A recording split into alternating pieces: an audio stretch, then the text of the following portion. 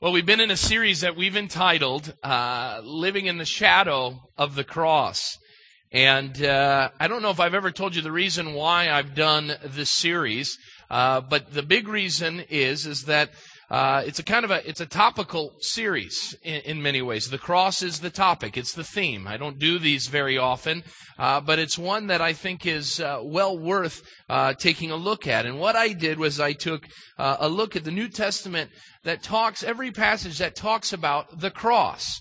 Paul says, which we'll look at in a couple weeks, I boast only in the cross. Next week we'll talk about the power of the cross in 1 Corinthians chapter 1. We talked about the necessity of the cross at the beginning of our series. We talked about the offense, the shame of the cross when we talked about Christ enduring the cross last week. And today we look at a subject that is very important that I wondered how it would fit together on a Palm Sunday, because today we talk about the way of the cross. Now, for many of you, you know that baseball season starts this week. If you didn't, it starts this week. And I have been asked many a times why I am such a great fan of the North Side and why I don't like the South Side. And I've answered the following way, and I'll do it just so you are aware of it. And yes, there's a point to this, and that is I've never been a big South Side fan, especially ever since they won the World Series. Now, the reason why isn't because of the Sox. The Sox are good guys, okay? They're average guys, nothing of great quality, but they're guys nonetheless. Okay? I got nothing against guys in white and black pinstripes, okay? But my struggle is what happened during the time of the World Series.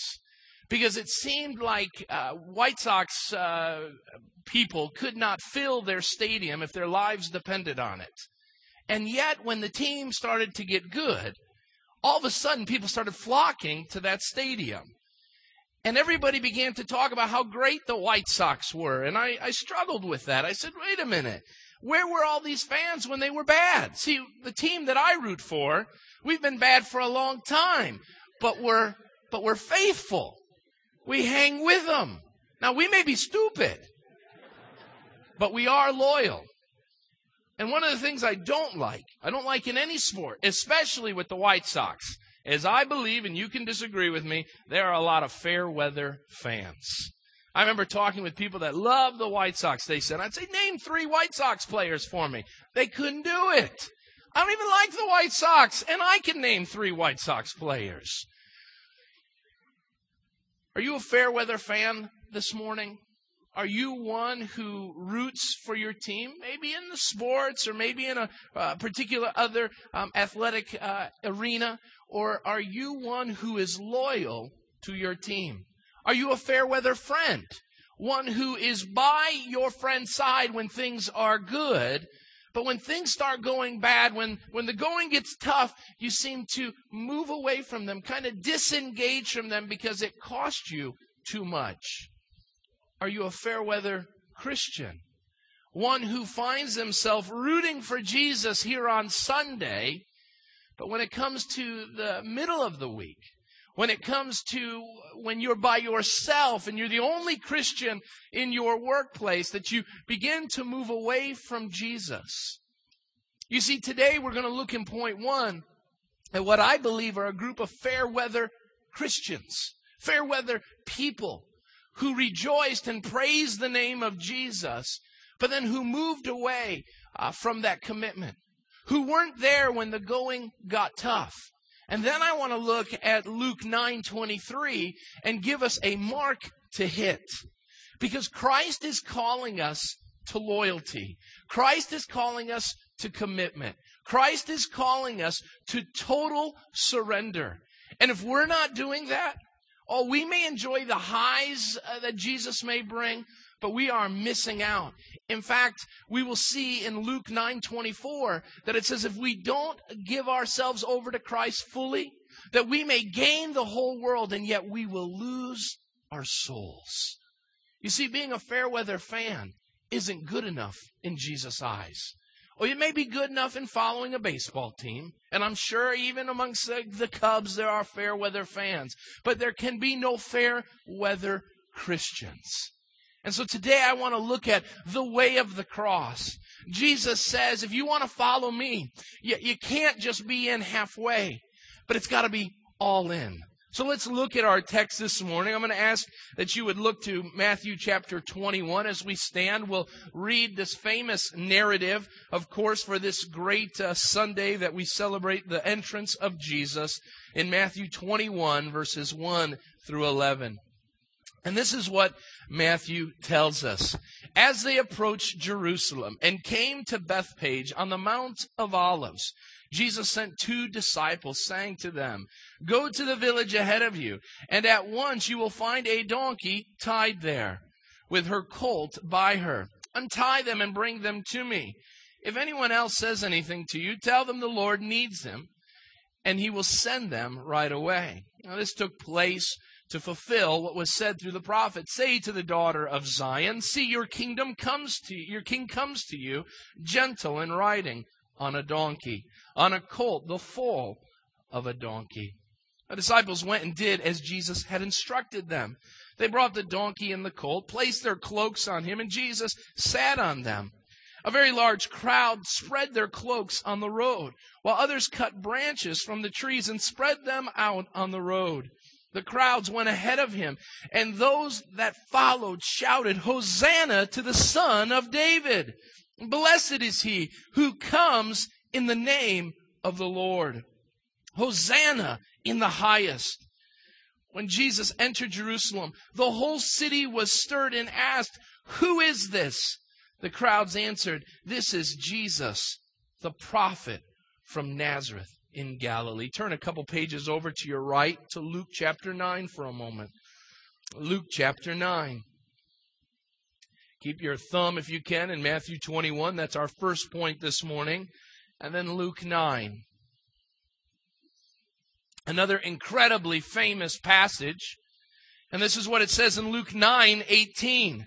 Once when Jesus was praying in private, and his disciples were with him, he asked them, "Who do the crowds say I am?" They replied, "Some say John the Baptist, others say Elijah, and still others that one of the prophets of long ago has come back to life." "But what about you?" he asked. "Who do you say I am?" Peter answered, "The Christ of God." Now, Jesus strictly warned them not to tell this to anyone. And he said, "The Son of Man must suffer many things and be rejected by elders, chief priests, and teachers of the law. He must be killed on the 3rd day and be raised to life." Then he said to them all, "If anyone would come after me, he must deny himself and take up his cross daily and follow me. For whoever wants to save his life will lose it. But whoever loses his life for me will save it.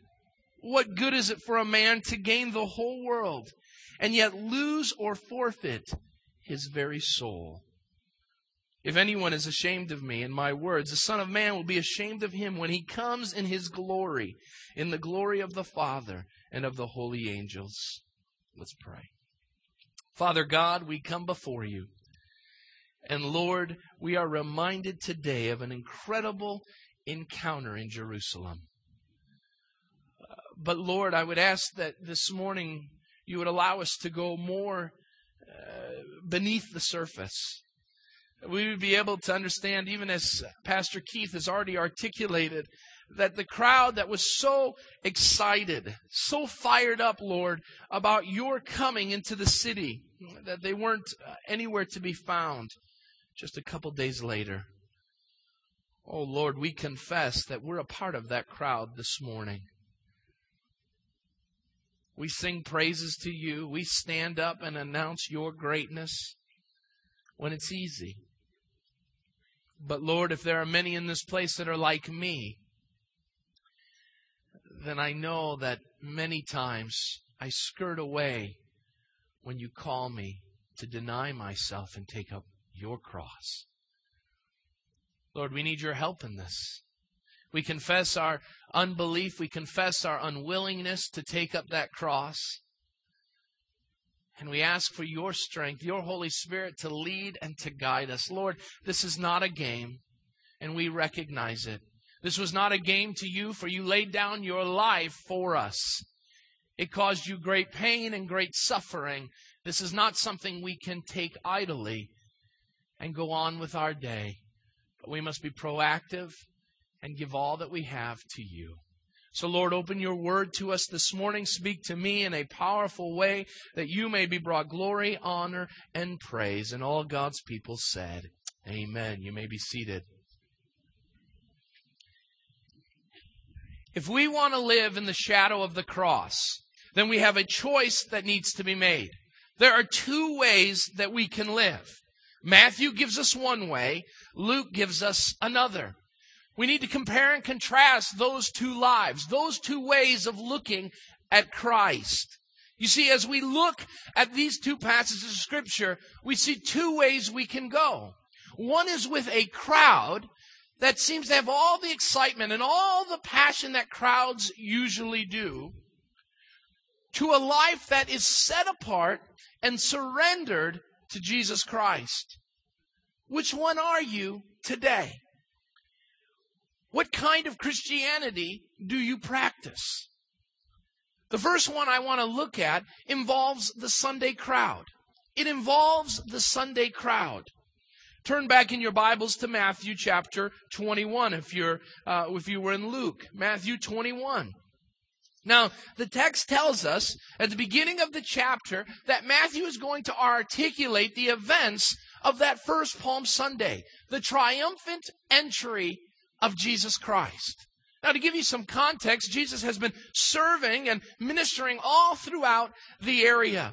And we know from the other Gospels that there's a growing tension that is going on between the chief priests and the Pharisees and Jesus. They don't like what Jesus is doing. They're not happy with all that is going on in Jesus' ministry. People are being converted from the chief priests and the Pharisees and the old way of life to Jesus. And there's no room for that. And so what happens is Jesus goes and he tells his disciples, we're heading back to Jerusalem. Now, we talked about this a couple weeks ago. That would have been a bad decision if you looked at it from earth's perspective. That was the central hub of the Pharisees. That was the central place of where all his opposition was at. And yet he says it's time for us to go. For the Son of Man must be lifted up. He must go before a trial. He must be laid down with his life put on a cross. And so we see, as our text brings us to Matthew 21, that there's a crowd that begins to form. Now, one of the other Gospels say that the result of the crowd came because of Lazarus being raised from the dead. Lazarus didn't live far from Jerusalem where the triumphal entry would have taken place. And there must have been a buzz going on. Lazarus, it seems, was a well-known individual. And word must have gotten out that Lazarus, who had been dead for days, now had been raised. That Jesus had come and called Lazarus from the grave. And so we see as Jesus enters into the city, a great multitude of people are there. Now, historians tell us that there were approximately 2 million people in the vicinity of Jerusalem. This is no small town. And it was even busier because at that time, one of the gospel writers tells us there's a festival going on. And people are excited. They're fired up. Jesus, this incredible Jesus, is here. He's come to Jerusalem. It's something important. Jesus is a VIP. He's someone that we need to know. And so what do? There's a first century pep rally that takes place. They gather. Jesus is placed on a donkey and a parade breaks out. And the parade then has people yelling and crying out, not words of anger or words of wrath, but words of love and affirmation. Glory to God in the highest. Hosanna in the highest. Blessed is he who comes in the name of the Lord. What an exciting time. People quoting Scripture, worshiping Jesus. Sounds like a great crowd, doesn't it? It sounds like our Sunday crowd. It sounds like us when we come to church. There's no words of anger. There are no words of dispute. There are only words of affirmation. Jesus, you're it. Jesus, you're great. Jesus, let's sing about you. Jesus, let's read Scripture about you. Let's talk about your fame and your renown. You see, we like those type of experiences. They give us goosebumps. They make us feel like we're a part of something. I wonder what the people were feeling that day. There must have been incredible excitement. And yet, amidst all that excitement, something was missing. I want to look at that crowd for a moment. Because in this crowd, we see three different things that were a part of who they were. The first thing we see is that amongst this crowd, there were those who were spiritual. They were spiritual. These people were spiritual. What does that mean? They had a high regard for Jesus. Well, how do I know that? Can I read their heart? No, I can only read their actions. And what do we see? We see they had a high regard for Jesus. The mere fact that they would go and lay their cloaks on the ground and take branches and bring them down to the ground to cover the path of Jesus means they held Jesus in high esteem. The reason why we know that is because this was a cultural thing that was done. In fact, even during the first century, one of the great kings in the Near East made this his ongoing pursuit in life, that everywhere he went, that palm branches and cloaks would be laid down so that the hooves of his horses would not touch dirt. Why? Because he was an important individual. And we see the people saying, Jesus, you're important. We'll put our coats on the ground. We'll place branches on the ground to make sure that you have a pathway. If you will, the first century version of a red carpet. But notice what else takes place. They hold a parade. Not a parade like we would, but a parade nonetheless. It seems that there were probably Jesus walking or riding the donkey on the pathway of cloaks and branches, and people on each side of them cheering and rooting for this coming king. As they said, this prophet later in the text. I don't know about you, but parades are fun. Parades are enjoyable times. And parades are for a specific thing. Very important people. In fact, just this last year out at Hinckley Big Rock, our girls basketball team won the state championship. And how did I know that? Well, I didn't see it on TV. I heard about it. How? I walked out in my front yard and I could hear every siren of every local fire department and police department blaring. And I'm wondering what in the world must be going on. And I found out through the neighbor, they said the girls just won and they're ushering them into town. And they want the whole town to know they're victorious. They've won. And so with the 4 fire trucks that we have in town and 1 police officer, they made a buzz. And there was a parade to speak about the important people that were coming into town. These people were spiritual. Understand another thing about their spirituality. They knew the Scriptures. They didn't have to be given cue cards, but they were able to say, Hosanna to the Son of David. They're quoting Psalm 118. This was a rallying cry of Old Testament Scripture that said, hey, we know what's going on. Jesus is important. Jesus is coming in the same way that King David did. This is important. Now, why would they have been so spiritual? Write these 3 things down. They're not in your outline. But they were spiritual because of 3 things. Number 1, they had experienced great excitement. They had experienced great excitement. Who were these people? These people were individuals who had been a part of Jesus' ministry. They had been a part of the miracles and the power that they had seen.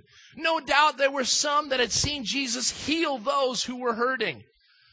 Being able to allow those who were unable to walk again. Those who were unable to see, to now have vision. There were those who had crippled hands and withered feet. And God, in Christ Jesus, fixed them through the power of God. There's no doubt they saw demon-possessed individuals who in convulsions would fight and scream at Jesus. And with a calm word, Jesus would say, "Depart from them." And the evil spirit would go. These people had seen Jesus in action. And it was a time of great excitement. Wherever Jesus was at, there was a chance that there would be a miracle that would take place. Some of these very people had listened to Jesus talk for a long, long time, like your preacher does. And what happens? He talks so long that the word gets out and says, "Hey, these people are hungry." And he feeds 5,000. They had been a part of some great times of excitement. The second thing we see is that they were a part of a time of great enlightenment. They had experienced enlightenment, not only excitement. These weren't just a rallying crowd of people, but these people had come to know and to love the teaching of Jesus. Jesus had preached the Sermon on the Mount. Jesus had said, "You have lived this way, but I command you, you must now live this way." People had been changed by the great commandment. People have been changed by loving neighbors as themselves. As forgiveness was preached and grace was proclaimed, lives had been changed.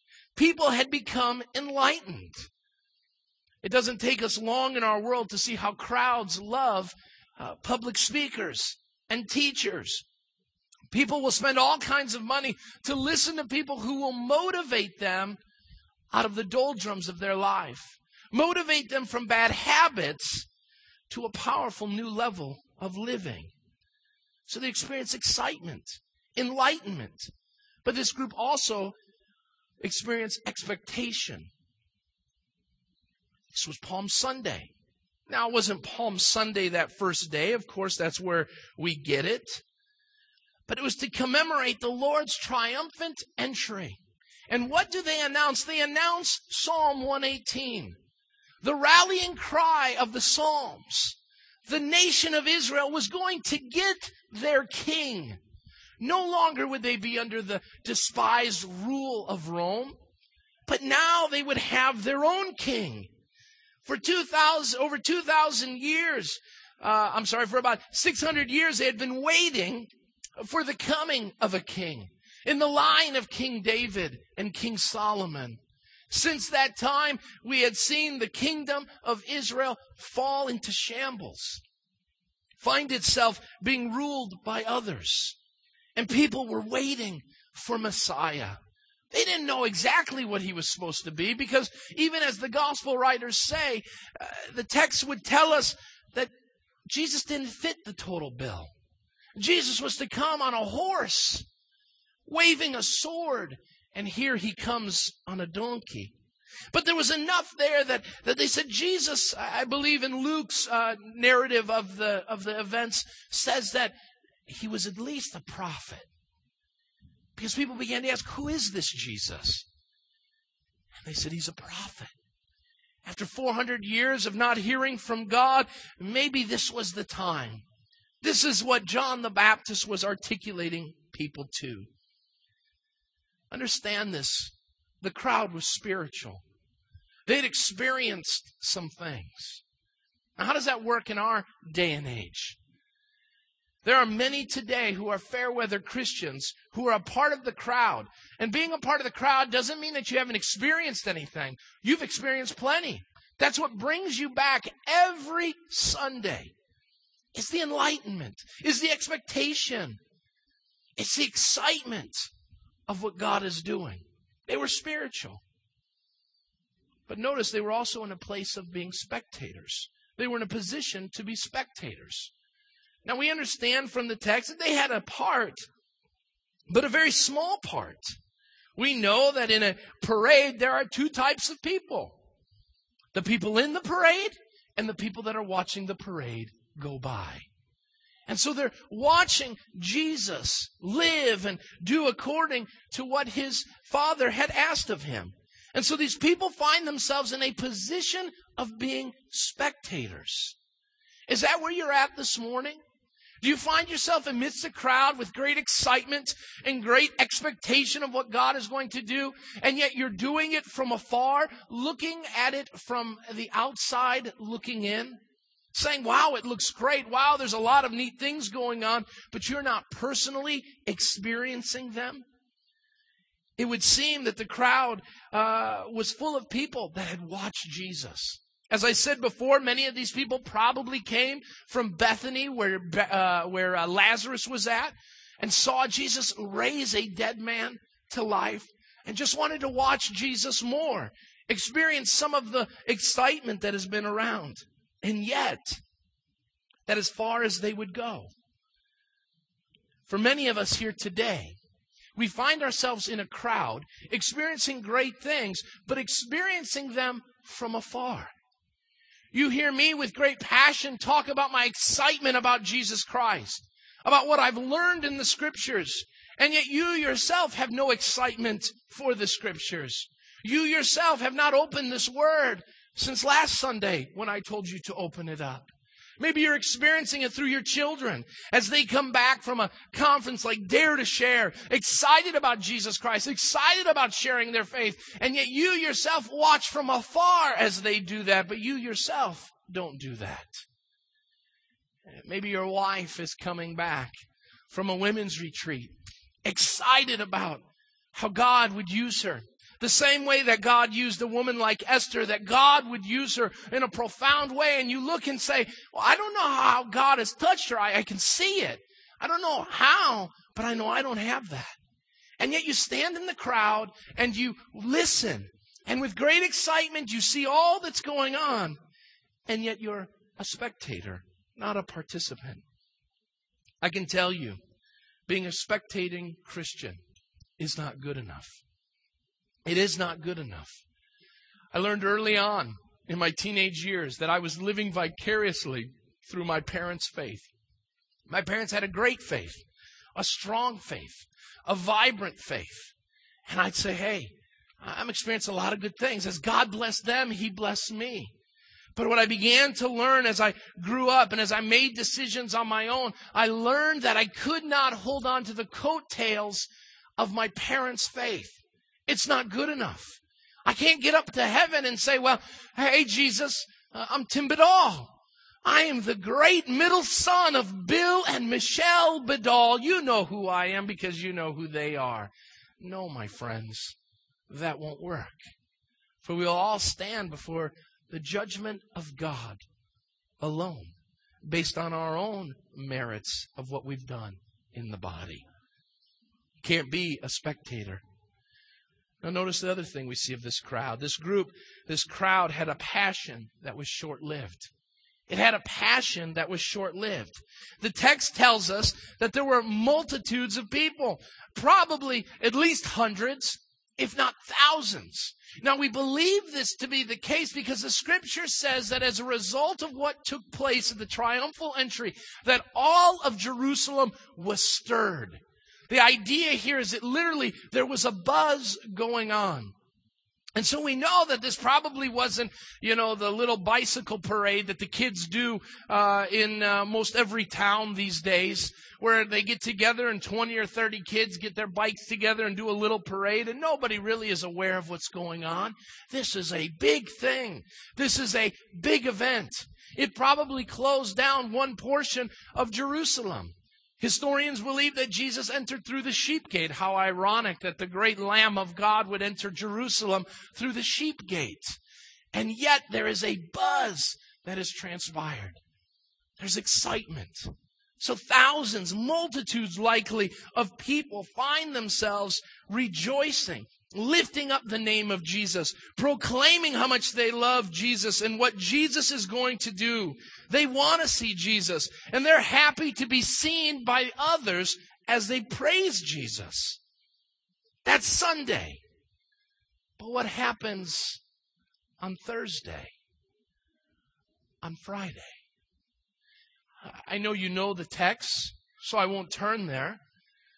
But when Jesus finds himself in the garden, where are the multitudes? When Jesus is asking for some to pray, where are the crowds? When Jesus is arrested, where is the crowd, the multitude of people who were there praising God that Sunday before, just mere days before? Where are they? Where is Jesus when he is hauled into a kangaroo court by the high priest? Where are the ones who could announce with great passion, I've seen Jesus raise the dead. I've seen Jesus perform miracles, cast out demons. Where are the multitudes? The text tells us Jesus stood alone. Where was the multitudes of people when Jesus was carrying his cross to Golgotha? Where were the multitudes of people when Jesus was beaten and abused? Where were the multitudes of people, the crowds that sang Hosanna in the highest, when Barabbas was being cried out? And when they were crying out about Jesus and saying, not Hosanna, blessed is he who comes in the name of the Lord, but crucify him, crucify him. Where were the crowds when they hung him up on a tree? The text tells us there were a couple women and the Apostle John, whom Jesus loved, there. Where are the thousands? Where are the hundreds? Where are the dozens of people who were a part of that crowd? The answer is their passion had disappeared. When you're a Sunday crowd type of Christian, the problem with your Christianity is it runs out of juice. Because it's not based on the grace and mercy of God. It's based on you and the enlightenment and the expectation and the excitement that you experienced on Sunday. Because you're a mere spectator. You're watching. And you find yourself running out of gas. There's no doubt that there are some people here today who will announce with their hearts, Amen, Christ Jesus, on Sunday. And with their voices on Monday, Tuesday, Wednesday, Thursday, Friday, and Saturday, will find themselves not speaking well of Jesus at all. Now, why did they love this Sunday crowd? Why did they love Jesus so much? Here's the answer. Were there some true believers a part of the triumphal entry? Yes, there were. Of course, the disciples were a part of it. I'm sure they were in on the action, excited about what God was doing. And I'm sure, no doubt, that there were some in the midst that loved Jesus and were willing to follow him. But here's the problem. Most scholars believe that the reason why the triumphal entry took place is that the people saw in Jesus what they were looking for: a national king. You know, for many Sunday morning Christians, the Sunday crowd is about what Jesus can do for you, not what you can do for him. You find yourself asking, Jesus, what have you done for me lately? What are you going to give me? What aspect of prosperity, what aspect of peace are you going to give me? Are you going to take care of my issues and my wants and my desires? Are you going to fulfill my every desire? And when he doesn't, if you will, size up to what you're looking for, then we say, you know what? I'll try to get it on my own. I'll pursue my own.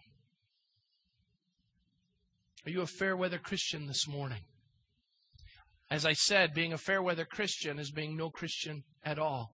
Just because you're here on Sunday morning and a part of the great things that God does in the people and the church around you does not mean that you will one day stand in the presence of Almighty God forgiven. The Sunday crowd is just a crowd.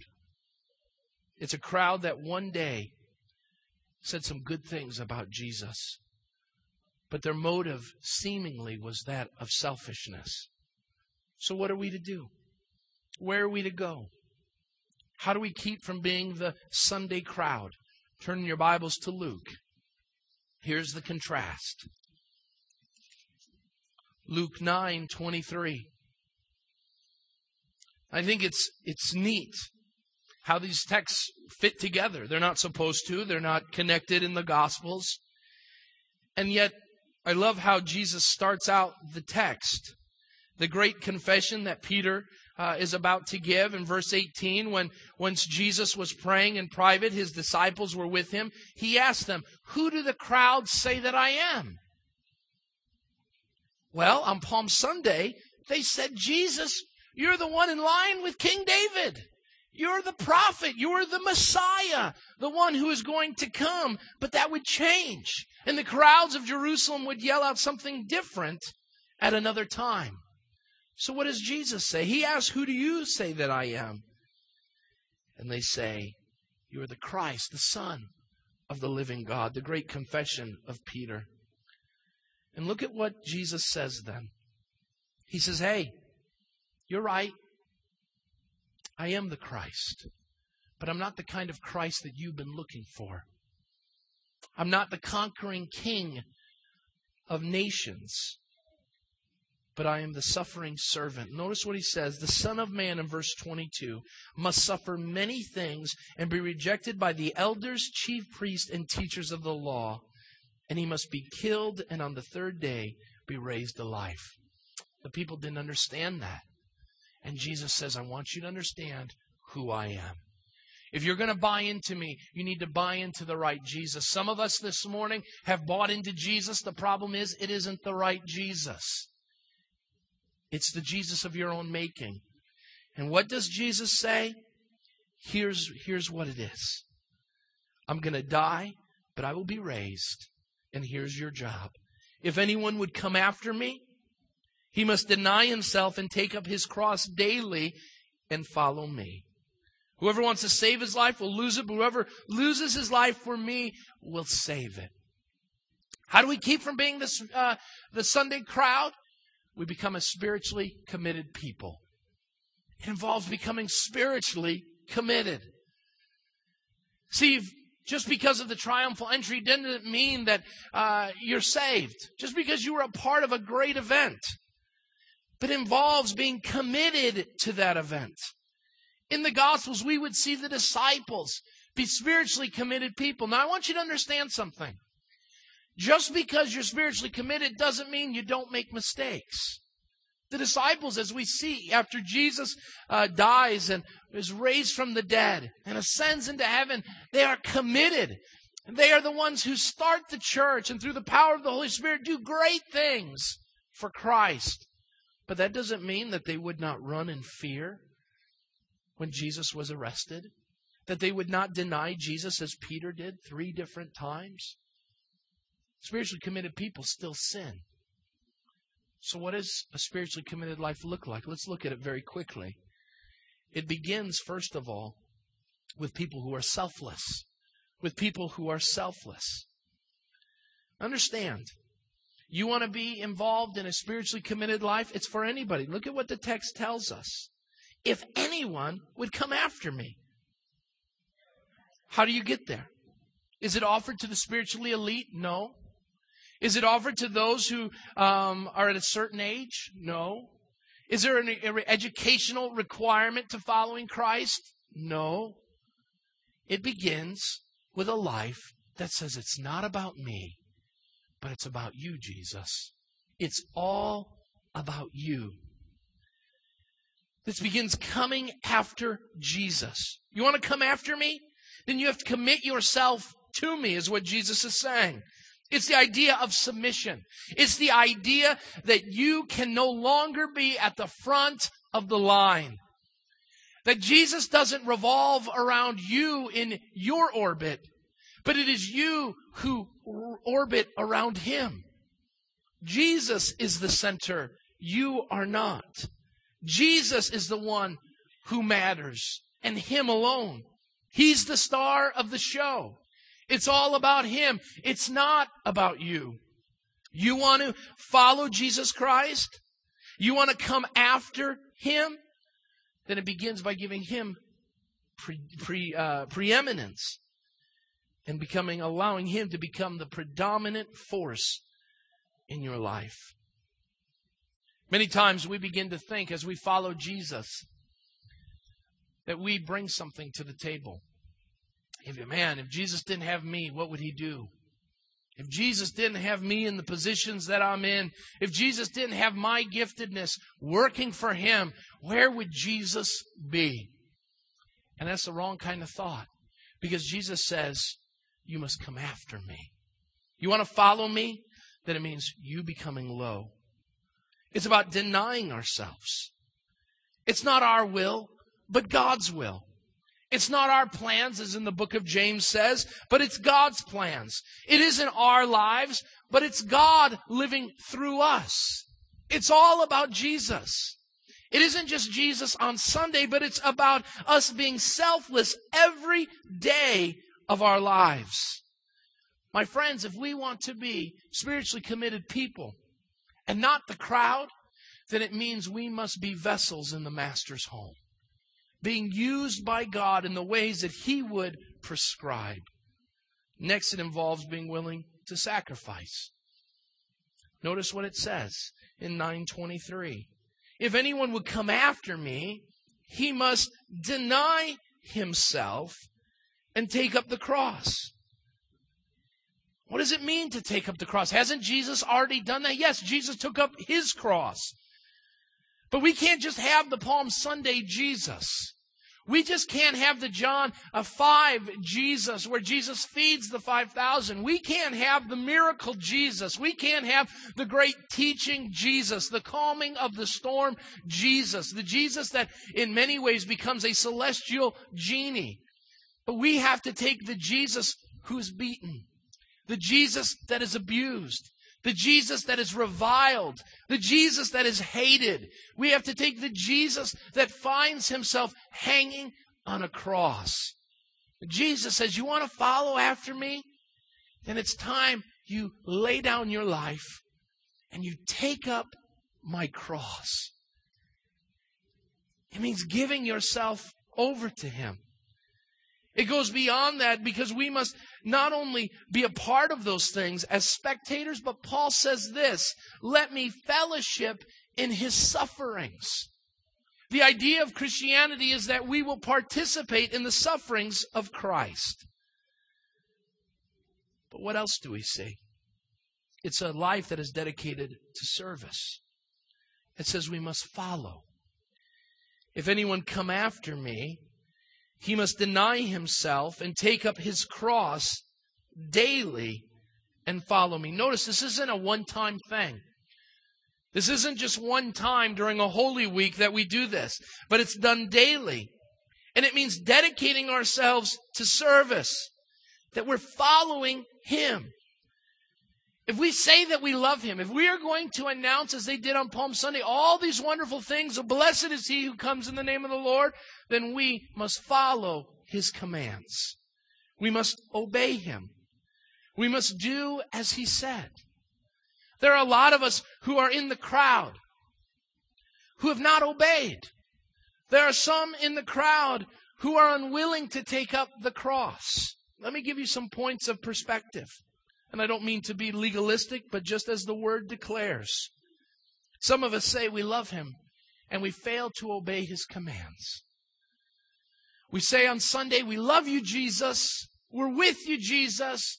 But then on Monday through Friday, we live like the devil. Oh, we don't do it when anybody's watching, but we do it when everybody is gone.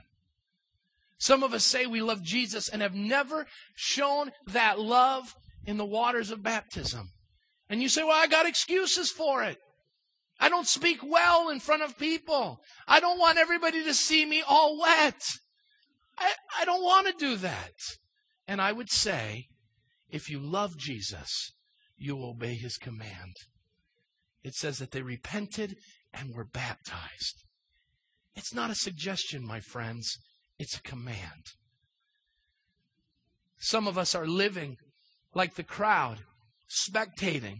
And Jesus says, if you love me, then you'll become like me. When a student is fully taught, he will become like his teacher. How much are you like Jesus? You follow the teachings of Jesus? How much are you like Him? Are you following Him that you will tell others about Him? Are you following Him that you will give all your possessions to Him? Are you following Him that you will leave father and mother and follow Jesus Christ? This is radical discipleship. This is not a fair weather assessment of what's going on. You see, we in Christianity, especially here in America, have a Burger King type theology. Have it my way, right away. And Jesus says, if that's what you think your Christianity is all about, then you're on your way to hell. And you're starting to smell like smoke. Talk about flame broiled. That was funny. It's not really funny, but the joke was funny.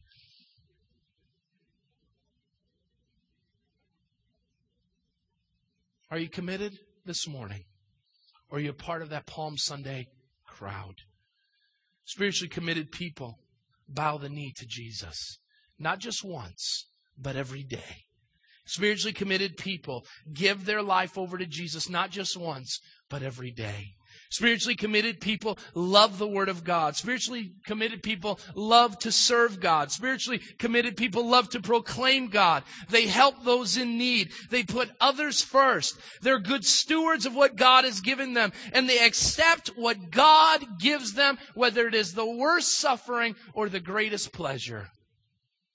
Are you a spiritually committed person this morning? Dietrich Bonhoeffer said this: when Christ calls a man, he bids him come and die. Without this type of dying to self and following of Christ, Jesus said it right. We will gain this whole world and we will lose our soul. What type of person are you this morning?